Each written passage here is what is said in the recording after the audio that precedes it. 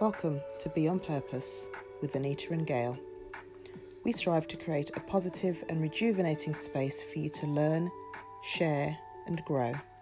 Our conversations are about the things that make life sweet, sometimes challenging and always interesting. We hope to make you smile, give you pause for thought, broaden your experience, but most importantly, empower you to live your life on purpose.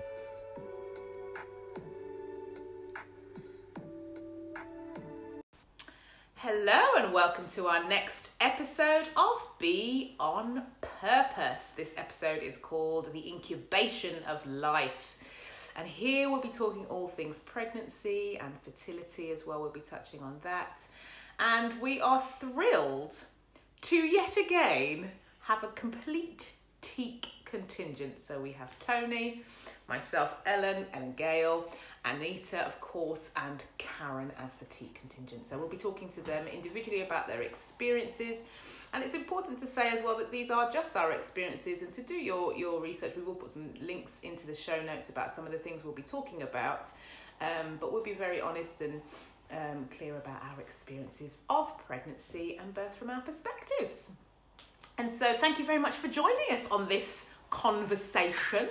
And Anita, I think we're going to start with you, my sweet, because not only are you the head of the Teak Massives, you are also the first of us to be pregnant and to have children. So just from your perspective, I just wanted to touch on a few questions. Sure. I appreciate that you said head as opposed to oldest. Appreciate you for that. I had to think about it. Yeah. I don't know if you want to do. Do you want to do your facts first? Touch on your facts about pregnancy. As we know, Anita likes to do the fact finding, don't you? My facts and things. Mm-hmm. Okay, so in my research,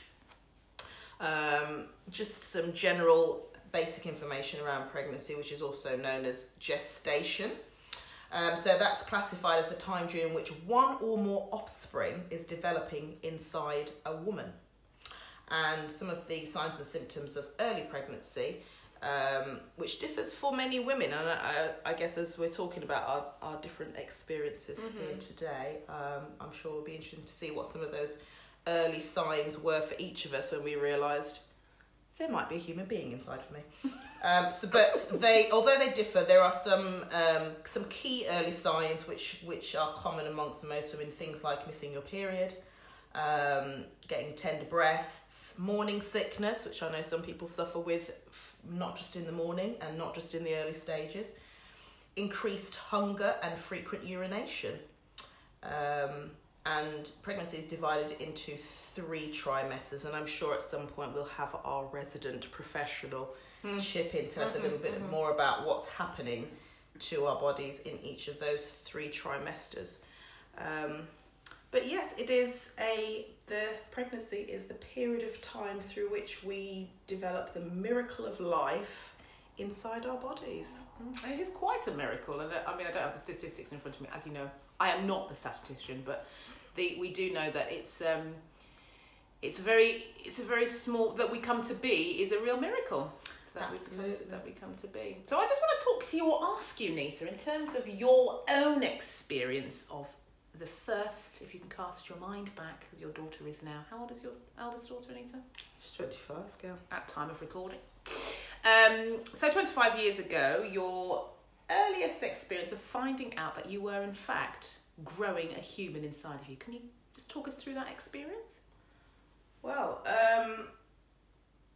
the first thing that comes to mind actually, and it was one of my fun facts that I was going to give you a little bit later, but I'll give you one of my 10 fun facts about pregnancy to start off my conversation around my experience.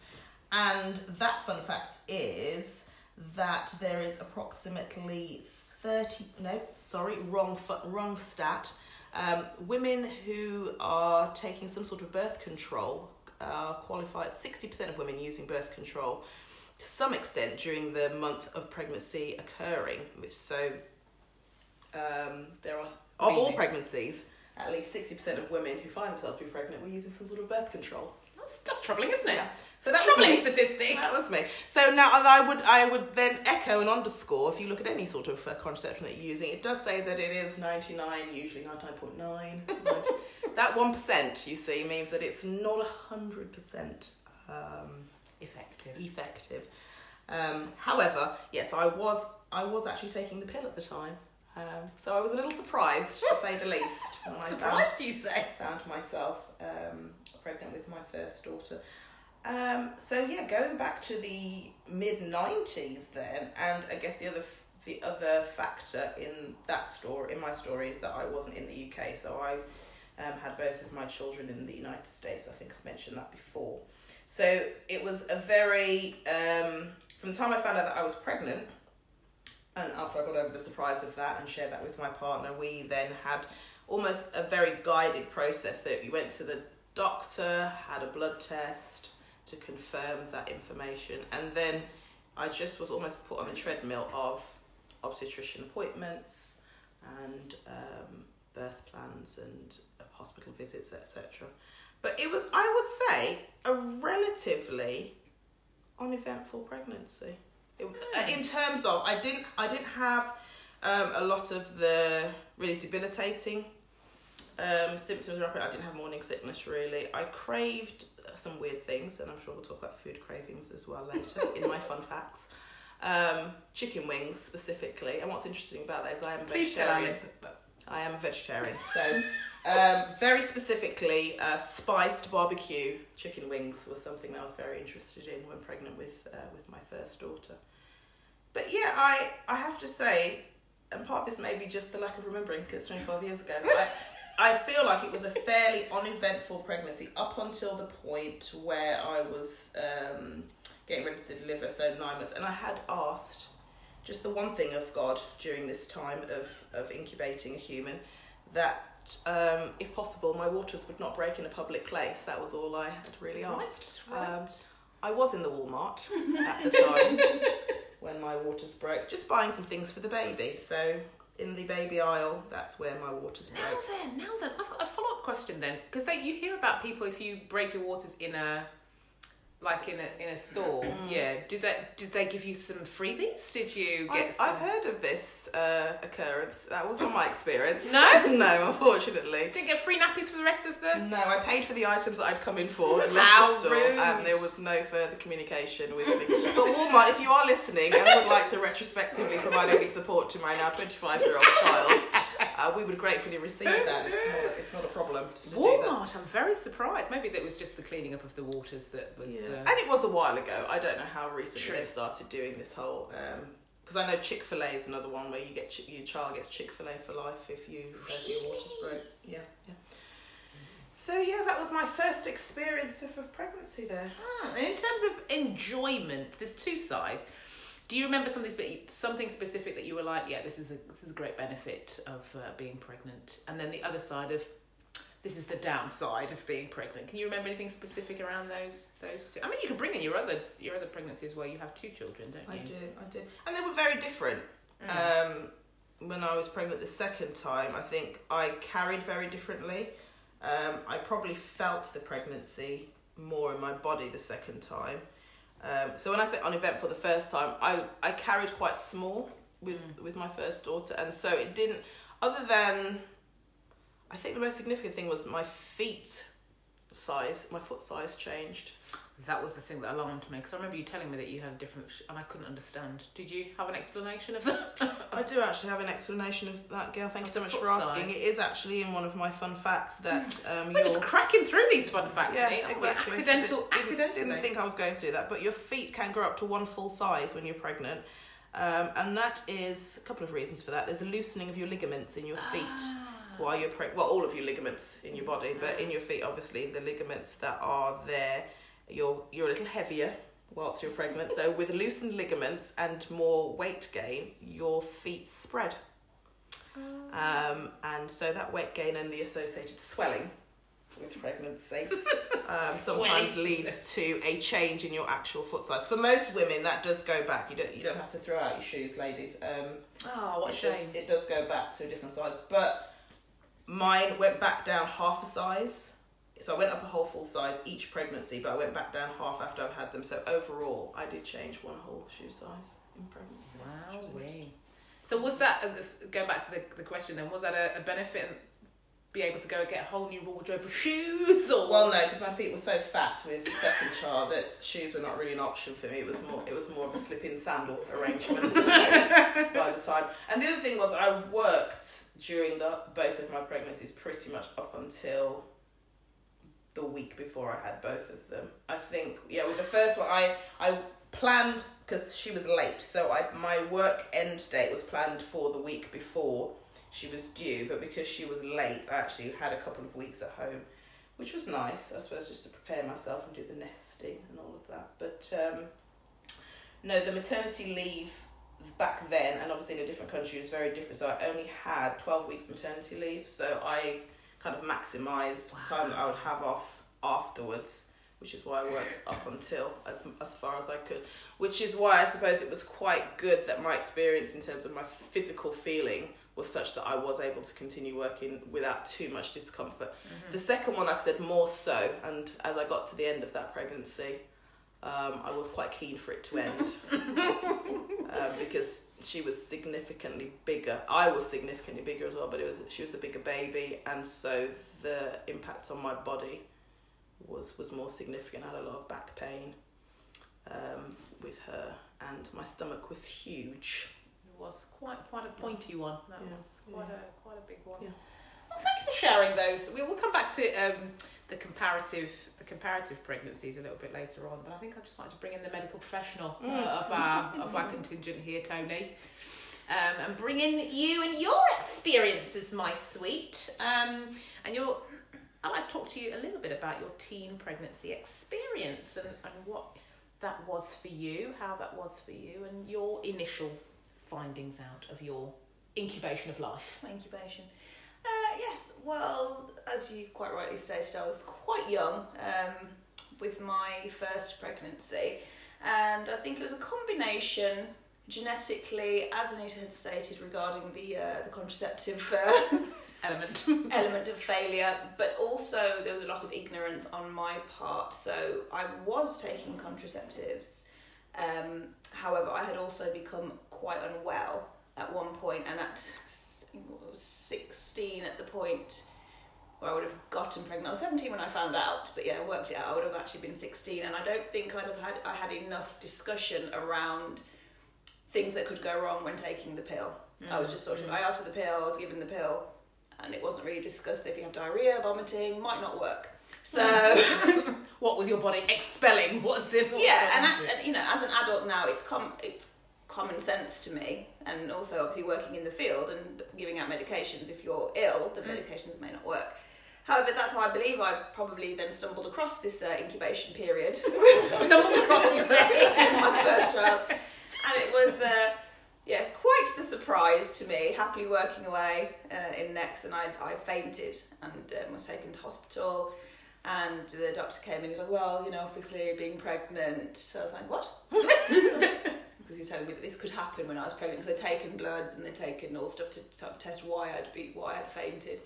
So that was how I discovered I was pregnant, laying in the A&E. That's quite frightening, I would have thought. It was a little bit frightening, yes, just a little bit. I don't know if the fear was the pregnancy or the fear of telling my parents, which was stronger. I don't know which one was stronger. Probably the fear, actually, of, oh my God, how am I going to tell my mum and dad? I think that was what was heavily weighing on my mind more. I don't think I registered about the pregnancy till quite a few weeks later. It was more about the repercussions of said pregnancy. Right.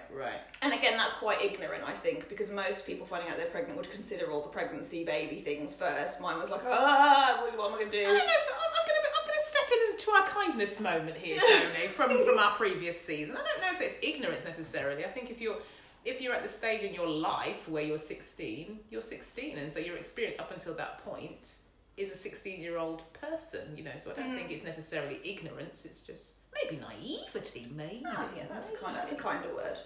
Word. I'm sorry, back to you. No, it's fine.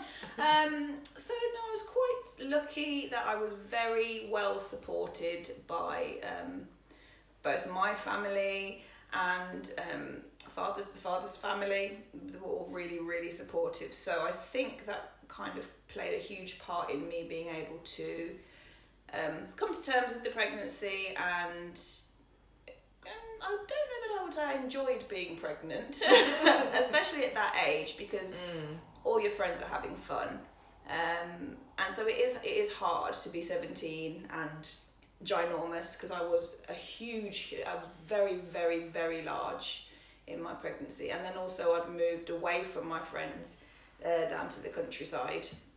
So yeah, it was a bit of a lonely experience. I was very supported though, like I said, so I didn't feel that I didn't have to worry about anything in terms of like financially or anything like that. So I'm also again quite blessed in that regard. But yeah, it's probably quite a lonely pregnancy, I would imagine. Looking back, my 22 years back now. Goodness. Goodness. And remember it like it was yesterday, Tony. Yeah, and then also I think being so young and wanting to embrace the learning about being pregnant, so going to the antenatal classes and to doing I would have had similar doctor's visits and midwife appointments. There's a very large stigma, especially back then. Well, even now actually, but there's a really huge stigma with teenage mums. So I didn't feel like I had the community of, we're all pregnant together. So at the antenatal classes, none of the mums wouldn't talk to me. A lot of the midwives talk to you. No, not really. No, didn't really. They were all kind of chatting, having coffees, and yeah, I was just kind of like the girl, and yeah, no one really spoke to me. So awful. Yeah, it's fine. I just took the learning. That's what I was like, well, I'm here to learn. I'm not actually here to make friends anyway. So I just fair enough. What a great. So I just took my notepad, jotted down the information that I needed. And it wasn't until I actually went into labour and gave birth that I had a midwife that was just outstanding and was the person who actually made me want to become a midwife. Leslie Harrison. Wow. We're all still in touch, yes. Thank you. All these, Leslie Harrison. yeah. Is she the lady who still speaks to Mum? Yes. Her and our mother, still correspond throughout the year, Christmas cards and whatnot, and she's still, yeah. What a wonderful human. She was so lovely and so supportive, and she was the first person that didn't make me feel like, oh God, another teenage mum. Like, you're not going to amount to anything. Oh God, you don't know what you're doing. She was so lovely, and I had her for, and it's crazy because I would have only have known her for about 12 to 15 hours max, but she had the most impact on my entire 9 months. There's a word in there, people. There's a word. Just never know what impact you are going to have. It's that ripple, isn't it? And because that ripple that is manifested in your life, that is your profession. From that interaction, that small interaction, relatively speaking, has now impacted and manifested itself into your choice of how you what the profession that you chose and how you deliver the care. I think, sorry to interrupt you, but that's the most important thing to me, was about how she delivered her care and how she made me feel. I remember thinking that I wished I'd had midwives like her the whole way through, and then from that thinking, well, I want to be a midwife so I can make people feel the way that she made me feel. Amazing. And obviously then I took quite a long-winded route to get to midwifery, but got there in the end. I'm really glad you brought that, because that was one of my next questions is, has that informed your, or how has that informed your professional, I mean, we defer to you about every kind of professional, medical professional problem, from pregnancy right the way through to, ache on our toe, but how has that informed your professional experience, your own pregnancy with this amazing human now we've just discovered? Well, I think for me, it was about, we're doing this together. We're a team. You can do it. I'm here to support you. These are your choices. I'm here to help you with your choices and to support you. It was a team effort. It wasn't someone coming in and almost looking down and just like, right, you need to do this, this, this, and this. Right. She came. The first thing she said, she's like, "Don't worry, Tony. We are going to do this together." That's the first thing that she said to me. So I love Leslie already. Wonderful Leslie. Yeah, she just says to me, "Don't worry." She said, "Don't worry." That's the first thing she said to me. So that for me, then moving forward, I always want, whether it be midwifery or nursing, I always want people to feel like it's a team effort. You are in charge of your own body and your own care. I'm here to support that and to give you information, as much as information I can, but I'm not here to dictate. That's what's important. That's what I think is important anyway in my practice. which doesn't always go down well with the doctors, I have to say. It's more of a little bit more of a dictatorship in that regard. We know what's best, and I'm more sort of like, here's the information, this is what I know. What do you think? Right, and you've brought in that other point as well, as it is the person's body, isn't it? It's the person's body, and they do know what's. And different people are different in. I mean, we'll come to Karen. Karen will come to you in a moment. We know you're very, very in tune with your body, and not everybody is. Not everybody is, but the approach that you've just spoken about is empowering the woman who's giving birth. This is your body. We'll do it together. You know what you're feeling and stuff. So Empowerment.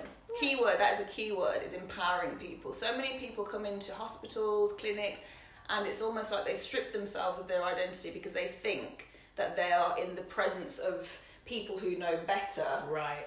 And in many cases, it's not that healthcare professionals know better. We have more of an insight into the body, into medicine, into things like that. But ultimately, we don't live with people. We don't go home with them. We don't, interact with them in their daily lives and what their jobs and what they have going on. So I think it's just definitely about information providing and finding what's the best thing. Holistics, my favourite word. Holistic care means looking at that person as an individual and holistically what works best for them.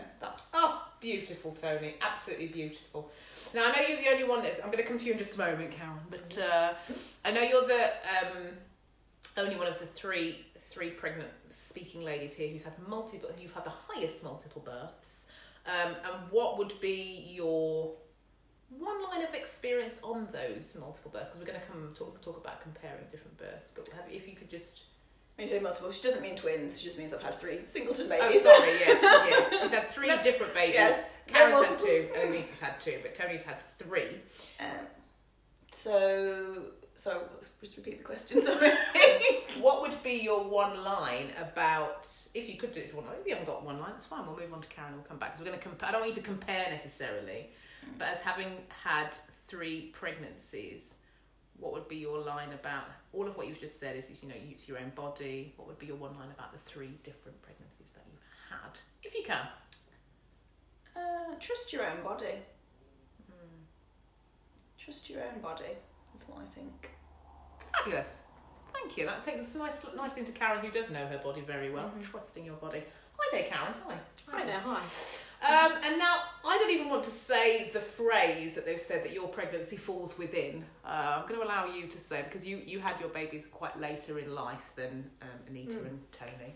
What's the term that they use for that particular... I'm hoping there is one, and I feel like it's got geriatric. Geriatric. It is actually geriatric. Geriatric, yeah. And that's just over 35, is that right, Tony? Yeah, they're trying to get that changed, but yes, it is over 35 year geriatric mother. Yeah.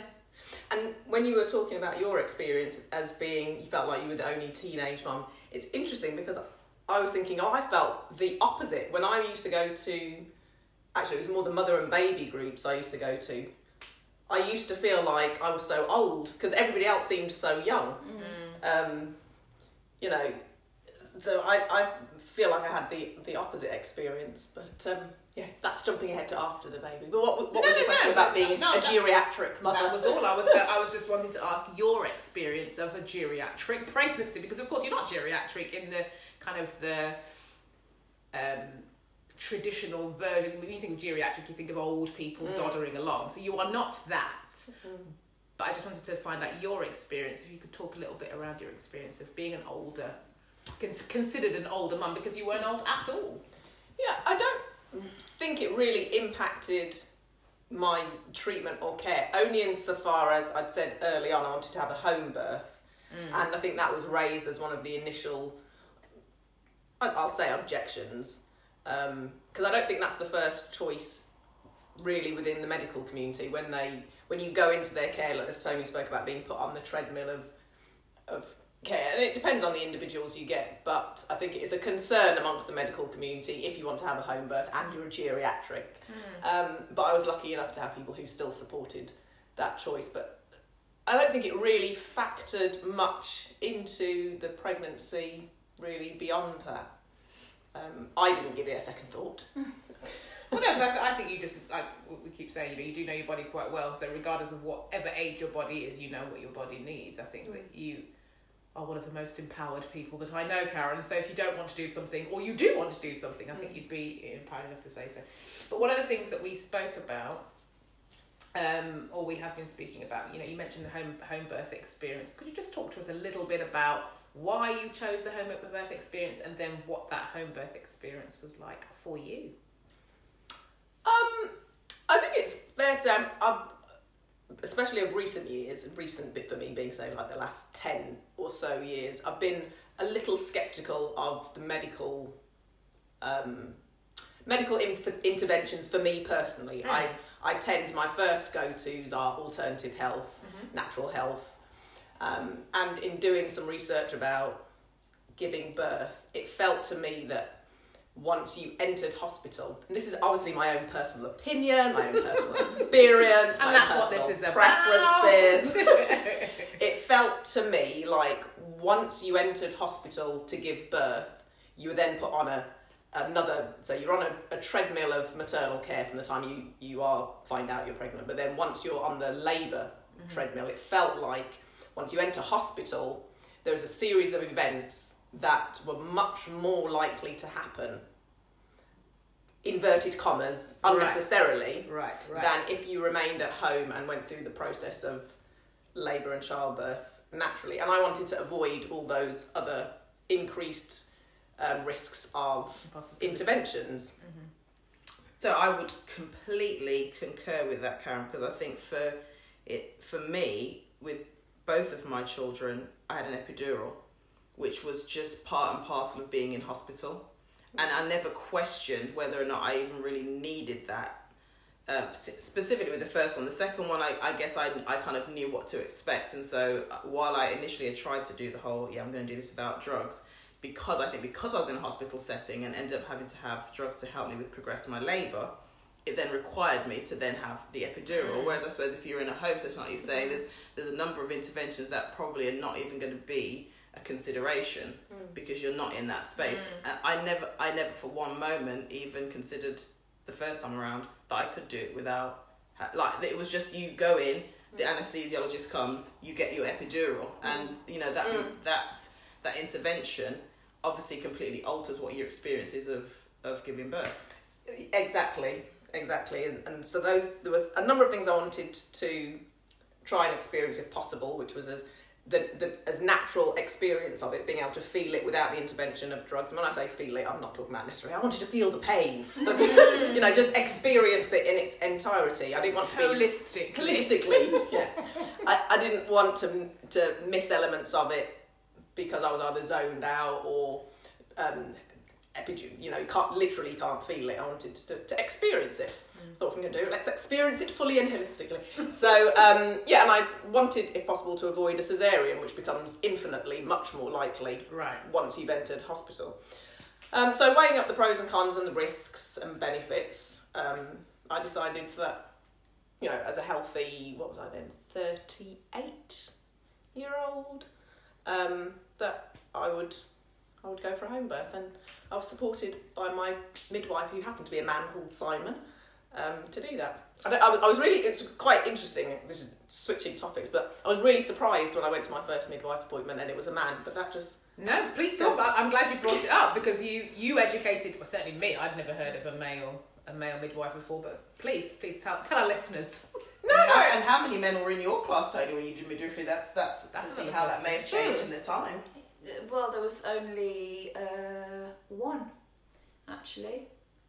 There's only one, and it is always very interesting. Sorry, Cameron, to interject with the male-female dynamic, because in hospital people are always shocked to see a male midwife, to the point of some people will refuse to see a male midwife, but yet so many of our obstetricians are male, so they're happy for the male doctor to come in and stick their hand in places that they're not happy for a male midwife to stick their hand in.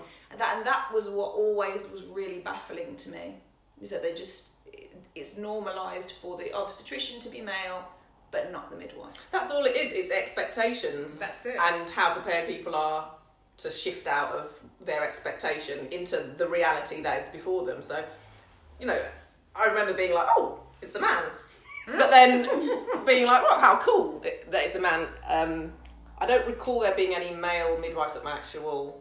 No, there weren't. The first home the first birth, which was a home birth, it was 3 ladies. And I remember asking you, I was saying, shouldn't it be a mid-husband then? And you were like, no. Why shouldn't it be? Tell our listeners why it shouldn't be a mid-husband. No, I can't remember or the exact. maybe you would know. Simon explained to me because I asked him, but the term midwife just means with woman. Yeah. The term Wife. midwife is just with woman, so that's what the term embodies. So whether it's male or female, the term. It's about the pregnant woman. And it's about being with the woman. Makes sense. Yes, thank you. So we haven't spoken, just jumping back a little bit, about you first finding out about your pregnancy. Can you remember how that was for you? When I found out for sure, I'd say I already knew. There was a point where, and I just remember it being August the 8th. Knows her body. Well, when we skip forward to the second pregnancy, girl, I'm going to disavow you of that illusion. Kind of knows her body. Okay, I'm sorry. Carry on. But there's just something, because I obviously the previous discussions have talked about how you guys were on birth control when you found out. I wasn't. I'd kind of opened my body to the possibility of pregnancy, and indeed took that opportunity. Wholeheartedly. Took that opportunity. So I maybe was looking for signs.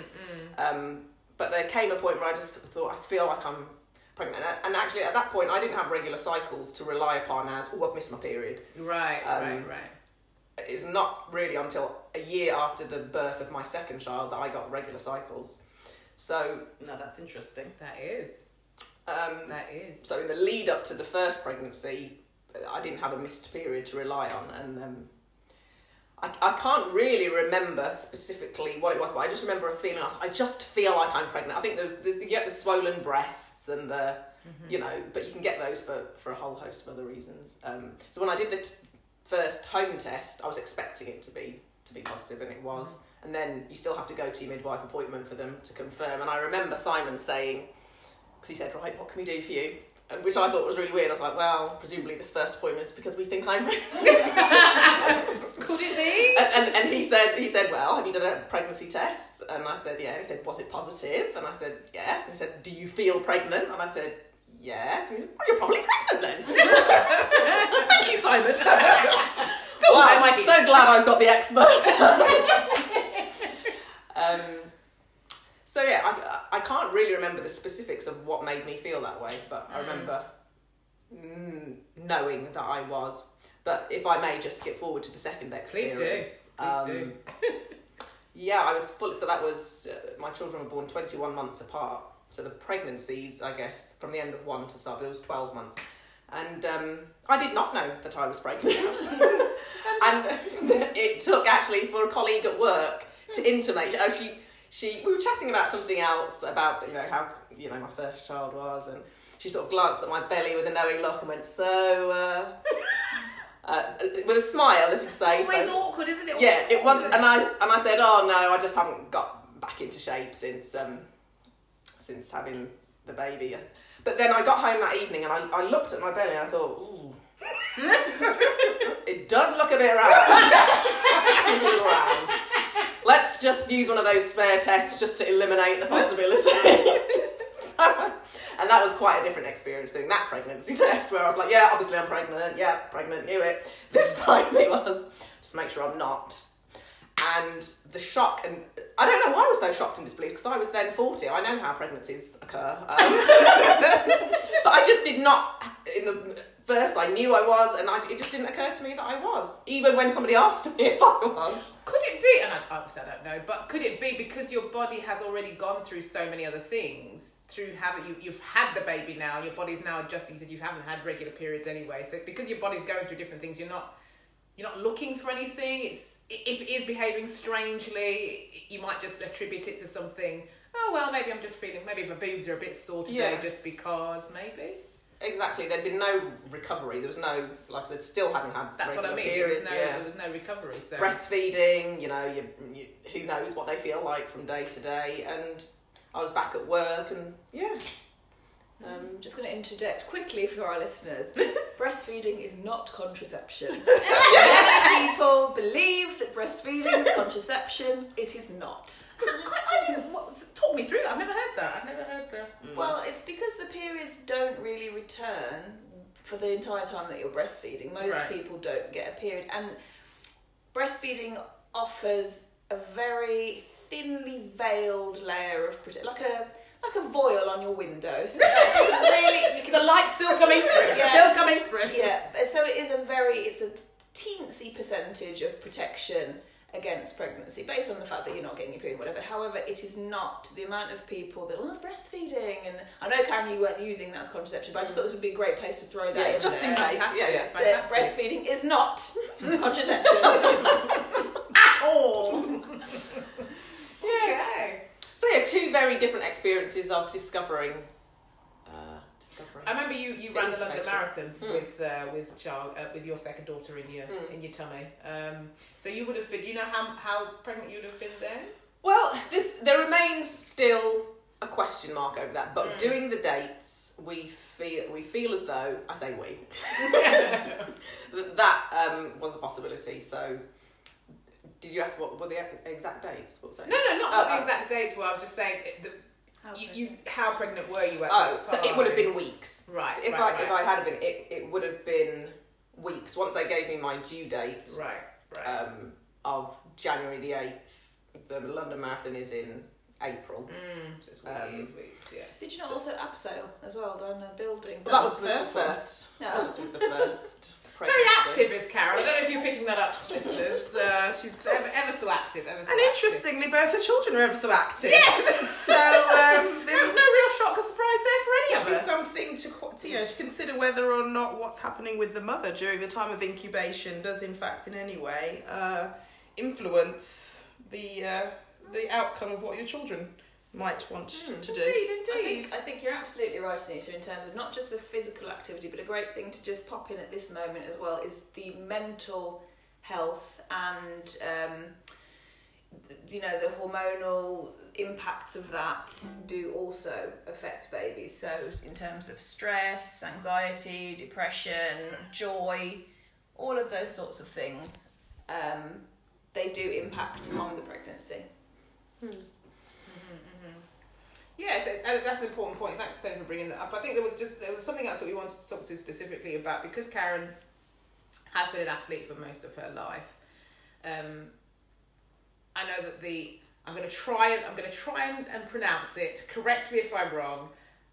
The diastasis recti was a real. Did I pronounce it wrong? Well, diastasis recti, I think it could be, Yeah, and what that is for our listeners, I'll let you explain it rather than I try to explain it. You explain what that is in regards to pregnancy for you.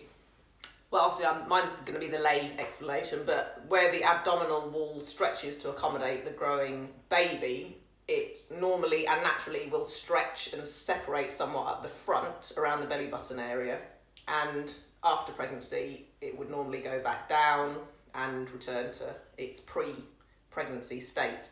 But in a large number of women, in fact, it does not go back down and rejoin as it should do. And that can lead to a whole host of issues because during the pregnancy all the internal organs shift around and the abdominal wall then sort of almost seals them back into place, and if that doesn't happen, to me it feels as though all my internal organs sort of like just literally fell down into the bottom of my abdominal cavity and with no muscle to hold them back into place. There they remain. And that's the process.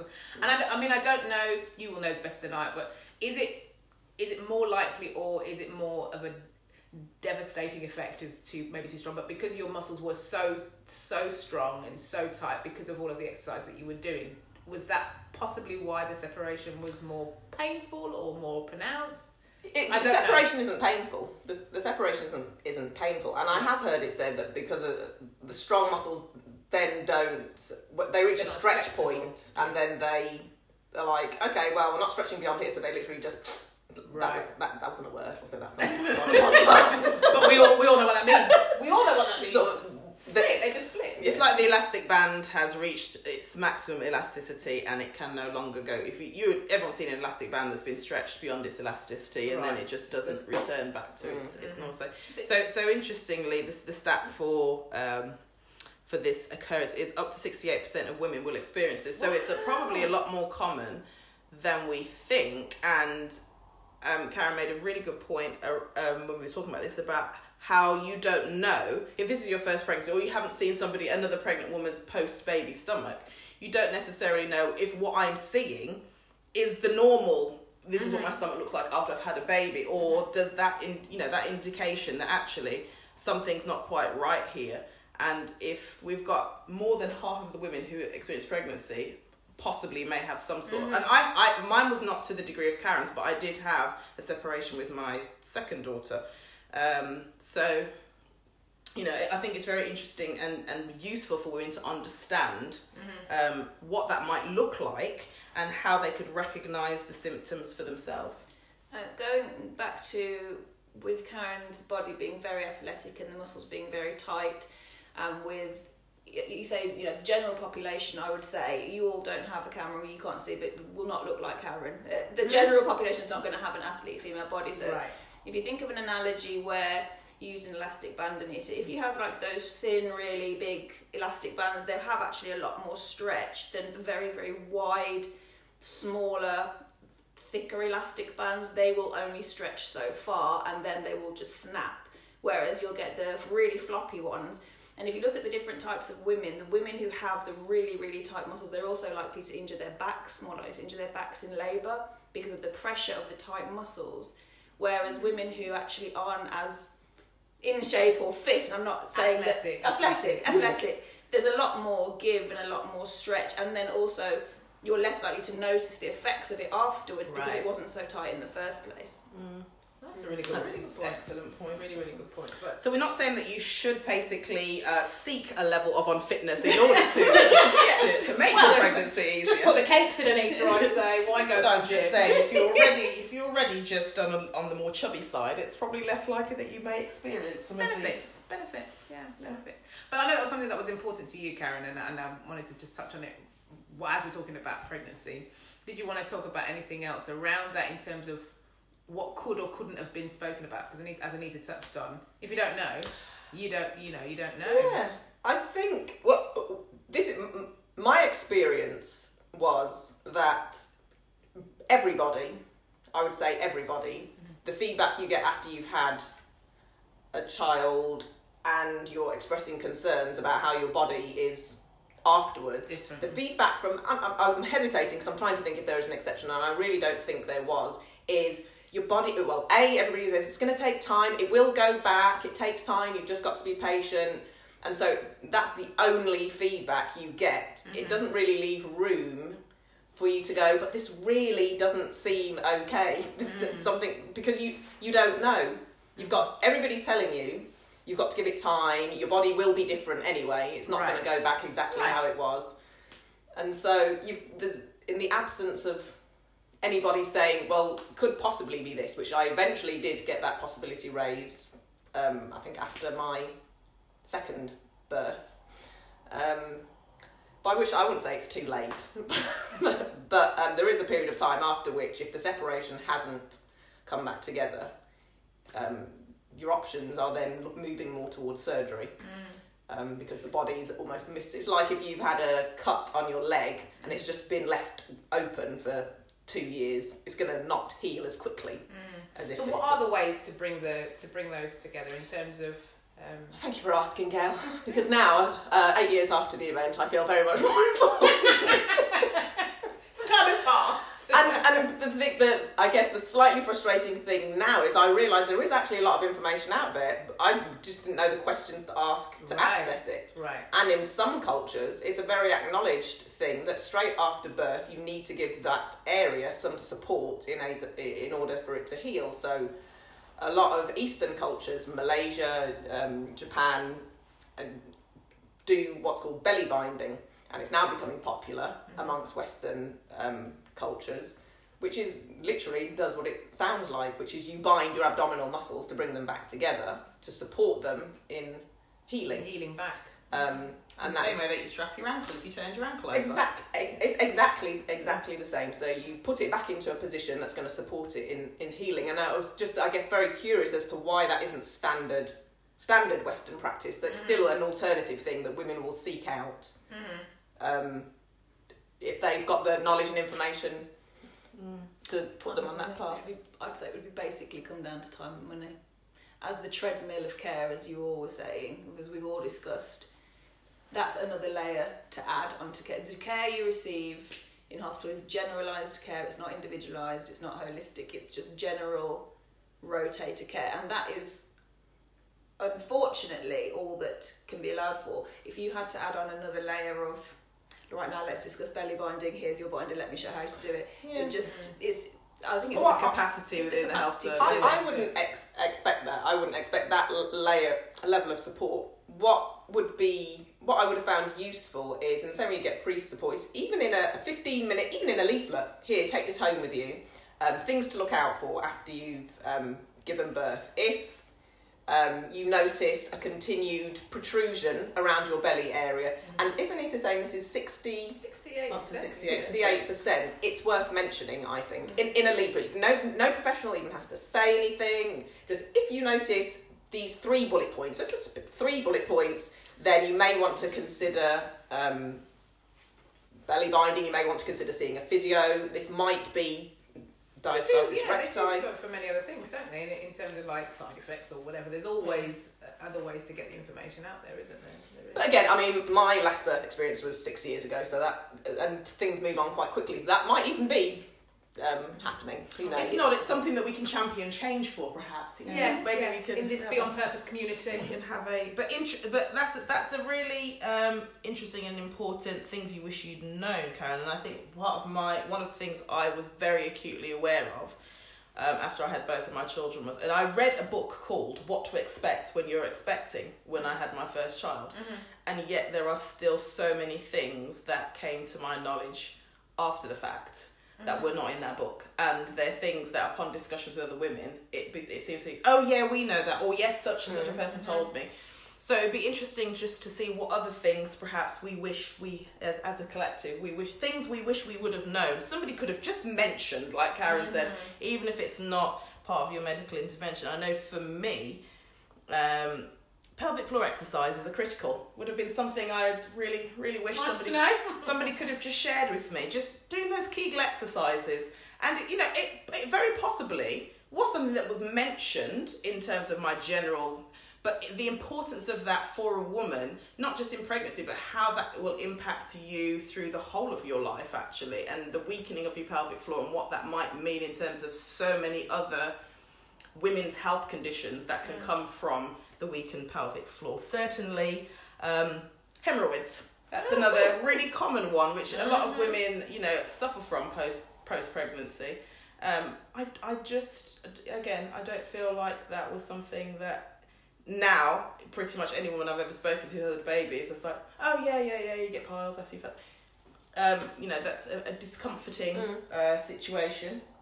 And the final one for me, which I've only found out very recently, is that your genetic code actually changes once having a baby. This was so interesting to me, Nick. Again, things that one should, just to make an informed decision maybe about, some things. Just really interesting to understand that, having children actually changes your genetic code. Can you explain to our listeners how that happens and why you found out would explain, I guess, why. How did we find? I think it started when we were all as a family doing our ancestry, our DNA genetic testing, and it was just very interesting to see that, or it was alarming, I guess, initially, see that there was genetic markers from ethnicities that didn't appear in our parents' DNA. And I think it was Tony actually that I don't know if you found it out from doing the same thing. And then talking to someone else who had found something very unusual in their DNA. But there's an actual name for it. What the name for the genetic mutation that we'll put it in the show notes. Put it in the show notes. But essentially, when you carry a child, obviously we know that the child has the DNA coding from both parents. But as the mother carrying that child, that DNA from the father is there's an element of transferring of, as we know, your blood from the mother to the child during the time you're carrying the baby. But that DNA code that is then part of that baby, also a percentage of that remains in the mother because you've been passing blood back and forth across that placenta wall during the time that you're carrying it. So your inherent genes, your genetic DNA, is now inclusive of the DNA of the child that you've carried, and that increases, the more pregnancies that you have, that increases the residual, for want of a better word, that remains within your own genetic coding. Karen's looking like... I'm just having a wondering, if you like. You know, sometimes you see some families and you see that the husband and wife have started to look like each other. And I wonder whether that... And I've heard that explained. I've heard that phenomenon explained through facial expressions. Or people assume the same sort of facial expression, so your muscles then take on the same, and that's how people's faces change. The mirroring of it. But, like you said, if it increases with each birth, if a woman's had 5, 6, 7 children, I mean, she is basically becoming, slowly, albeit slowly, she's basically becoming her husband. Maybe a distant relative. Becoming a Maybe like a 16th cousin with distant relation. And whether that would, in fact, impact actual facial features. Yeah. It's very interesting. But we're going with things that we... Things that you... That was... it's a really good point. What do you wish you'd known prior to having children? No, it's quite interesting to listening to Anita's things that she wished she knew, because I am happy to report that obviously this was 25 years ago when you were pregnant with Jada. The things that you're mentioning are things that are regularly discussed now. So, that is great. Hallelujah. Yeah, so I'm happy to report on that in this current practice times, I know most appointments I'm mentioning, are you doing your pelvic floors? We're discussing the wheres, the whys, the how-tos. And Great. Also in terms of things like hemorrhoids, we discussed that a lot. Things that I think are not discussed enough are breastfeeding and the impacts of breastfeeding and the preparation for breastfeeding. So I tend to cover a lot of that in my antenatal appointments with women, because I feel like there needs to be more prep for women, and it's definitely a choice, and if women want to choose it, I support them wholeheartedly. But I think there needs to be a realistic discussion around it, more so than the baby comes out and you get the crawling towards the breast and latches on, it's all sunshiny. It's not necessarily in most cases. And I think that's really important. And I also think it's important not to shame women who choose not to breastfeed. Because, you know, people say, oh, breast is best. And it is the best type of milk, but a fed baby is actually best. And at the risk of women's mental health, who will tear themselves into pieces who do not breastfeed, because they think, you know, they're doing something wrong or they failed. I think that's wrong as well. So that's something else I think should be discussed more, is breastfeeding, and the, you know, if that's what you want to do, I think the reality of it should be discussed more. I think I don't know what else I think I wish because I feel like I took so many, maybe because no one was talking to me in my antenatal classes, maybe that's why I feel really sad about that. Yeah, no, I feel like I felt quite well informed, really. Is that because you took it upon yourself to do your own research then? Yes, as we are. I'm a questioner, aren't I? She is previous discussions, Gretchen Rubin's quiz will tell me that I'm a questioner, so I did do a lot of research. And now, if you have any teenage mothers that come into your practice, into your clinic or your practice or your path, your professional path, does that inform how you communicate with them? Yeah, absolutely. You know, I imagine so, yeah. Yeah, because I just want them to know that it's going to be fine. Yeah. It's like it's going to be okay, despite what everyone is telling you, despite the own fears that you may have. I like to let them know how much support there is, even if they don't feel fully supported. There's so much support out there, and I am here to support them as well. And you're the best support. You're the best support, I feel, of the whole service. The best support. Karen, a little bit biased. slightly biased. Karen, what do you wish you'd known beforehand? Other than your belly binding. Yeah. Yes. Other than the belly binding, there's really just one thing that I wish, wish I had known, which I would like to impart to other women, particularly maybe those that choose to have a home birth, because I don't know if it's partly because of that. But in the same way that you will know that you need to go and get maternity pads for after the birth, I would always recommend also get a black towel. Get a black towel. Have some black towels. Get a few black towels, maybe. Yeah, just a couple of bath towels, and just so that that's not an extra worry when you're coming out of the shower. And that's just not something that you would think about. But I hope that just helps at least one person. Black towels. Very good, very good. Well, ladies, I am very thrilled and thankful for your sharing and imparting your experiences with us and the listeners today as the only non-pregnant person of the foursome. It's really interesting to have these discussions with you. So thank you very much. I don't know if you want to add any differences. We didn't really compare, because we know each pregnancy is different, right? Each child is different. And there's something almost as an add-on, which I'm sure is going to have possibly a podcast of its own.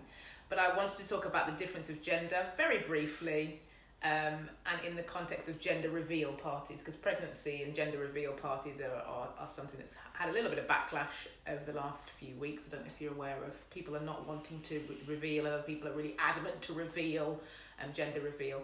Number one, is there a difference in carrying the children? And I don't think anybody had gender reveal parties here, did they? Wasn't a thing. No, Just wasn't a thing. It wasn't a thing. And how do you feel about it as now carrying different? Anita, I know you had two girls, so you had the same gender. Tony, I had 2 boys and a girl, and I found out what I was going to have, but I would have never really considered that I needed to make a big party out of it. I wanted to know just because I wanted to know who was inhabiting my space.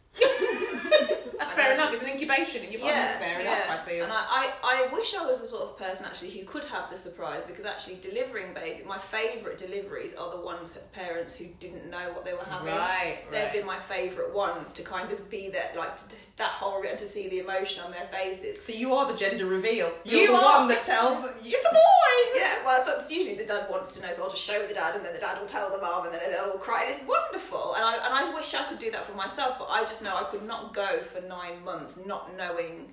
You know, they're taking up so much of my space, time, energy. I just need to know. Which she's really delighted about. Yeah. It's a thrill. Absolutely thrilled about.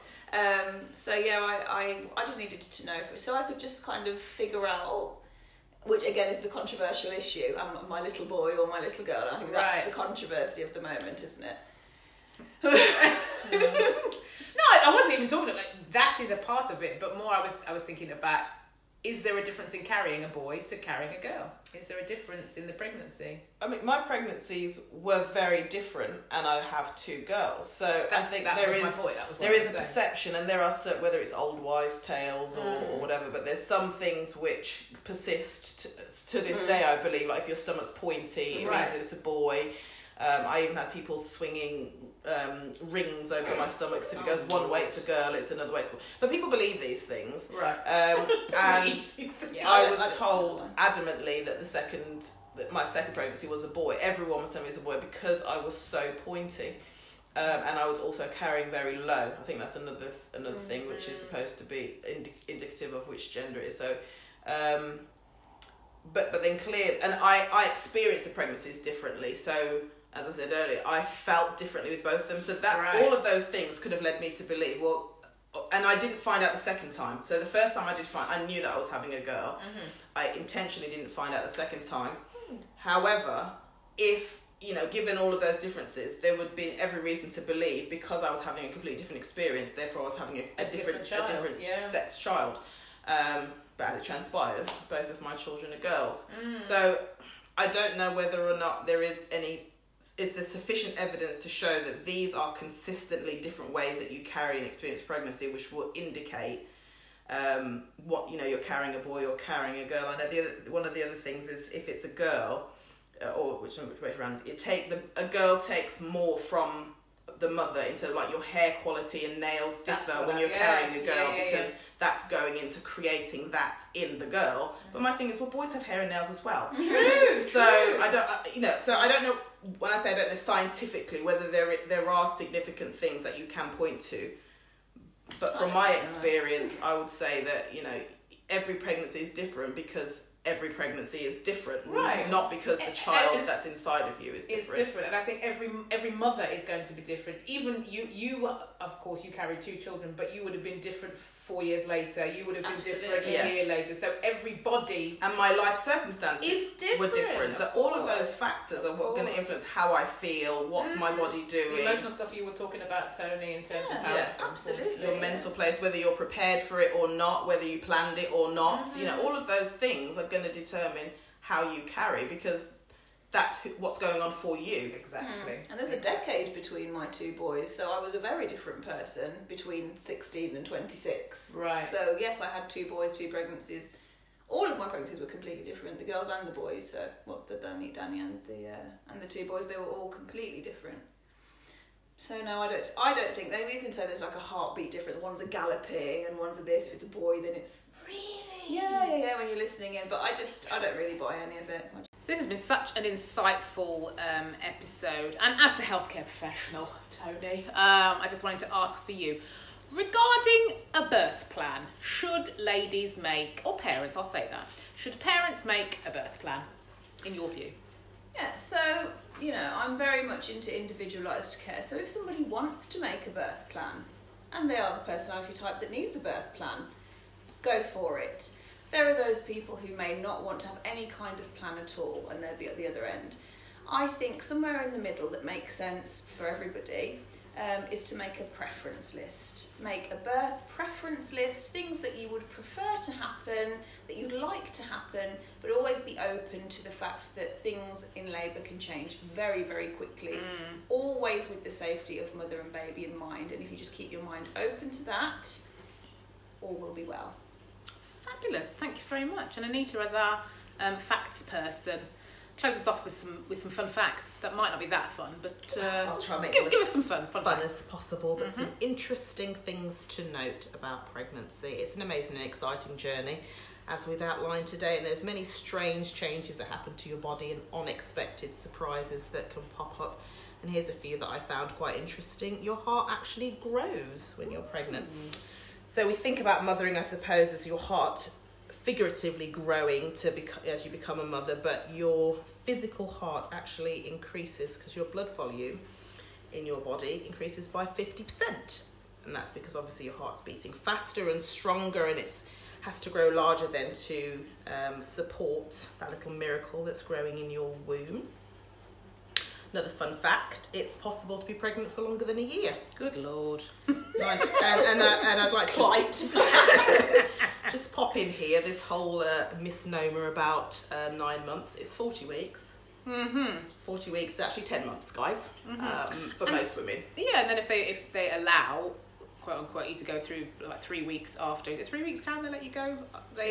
Two. Not even anymore, they really kind of want you out at 41, to be honest. Yeah, Charlie was due on the 8th and born on the 25th. I can't remember how much over that Also is. varies country to country, because in France you can go for longer, so it varies. Person to depending on the person, country. but yeah, sorry Nita, it was your fact. It's fine, because that varying from country to country is interesting, because the longest recorded pregnancy is actually a woman in Los Angeles called Beulah Hunter. And her pregnancy was recorded at 12 and a half months long, which was a whopping 3 months longer than the average pregnancy. Which I'm figuring, if you have pretty much a 1-year-old coming out of you, there's going to be some real different physiological differences in that child, other than being probably quite a big baby. But it's also possible for babies to be born with teeth. So I'm thinking that baby probably came out with a peg or two. If it was in there for 1.5 years. We talked about food cravings. Ooh. Now, I kept mine within actual food items, the chicken wings, although being a vegetarian was a strange thing to crave. But there's a thing called pica, which is a craving of non-food items. It's considered to be an eating disorder, I suppose, but 30% of women who are pregnant will have a non-food craving during pregnancy. That's fairly high though. 100%. Tony, do you want to talk about your thing that you might have craved? Petrol. There are many people, and I have actually always liked the smell of petrol throughout life. I remember that as a child. Throughout life. But during my pregnancy with Aidan, my last child, I struggled to not lick the nozzle. I did succeed in my struggle. Yes, all children are okay. Yeah, no, I didn't actually, because I knew it was wrong. But I guess that's the closest I've maybe ever come to being a drug addict. I've never really understood the pull of I must have, and it was really, really tricky to crave something that you knew was harmful, dangerous, not edible, and not be able to have it. So, like I said, I overcame. No petrol was drunk, but I did want to put it in my mouth. Proud of you. Some of the other bizarre non-food cravings that have been recorded that we know about, things like soap and chalk and dirt, sponges and paper and such forth. We'll just move on from that one.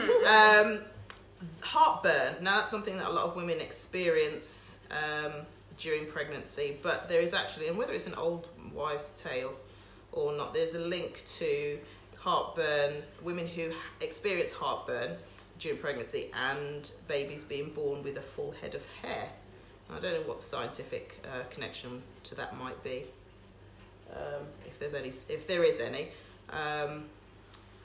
But that's one thing. And then our final one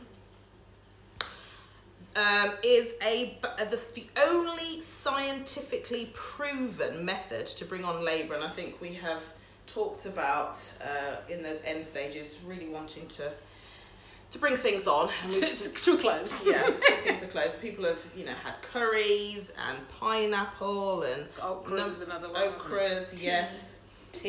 Different teas, but the only scientifically proven method to bring on labour is actually nipple stimulation. And the reason behind that is that stimulating your nipples actually tricks your body into thinking that you're feeding your baby. Now, when you're breastfeeding, your body releases a hormone called oxytocin. And oxytocin actually helps to kickstart contractions, and obviously the contractions is what helps to progress your labour. So any other thing that stimulates the release of oxytocin? Yeah, possibly why people talk about having sex as and I suppose within the sexual act, there may be nipple stimulation in that, but specifically. So the key thing here, ladies, because we have a lot of discussion about this at the end of the pregnancy, where women talk about should I have sex, and they talk about it in a very functional sense, because I think the misconception is it is the act of this, the member, the male member bringing on the contractions through various poundings. What we need to remember, ladies, is that the sexual act at the end of pregnancy must be not functional but beneficial to you. You must enjoy the act somehow, even to his deficit. Wow. It's about you if you want to start the labour, not about him. Absolutely. So because at the end of the day, you are the one that's incubating the human. It's about that oxytocin release. So whatever it is for you that releases the maximum amount of oxytocin, get that going. Crack on, ladies, crack on. For medicinal purposes. As prescribed. It's a medical need. Just pointing out, there are no actual obstetricians on this podcast. Exactly. We're just here for you, girls. Just here for you. Well, it's been fascinating. Thank you, ladies, so much for sharing your stories.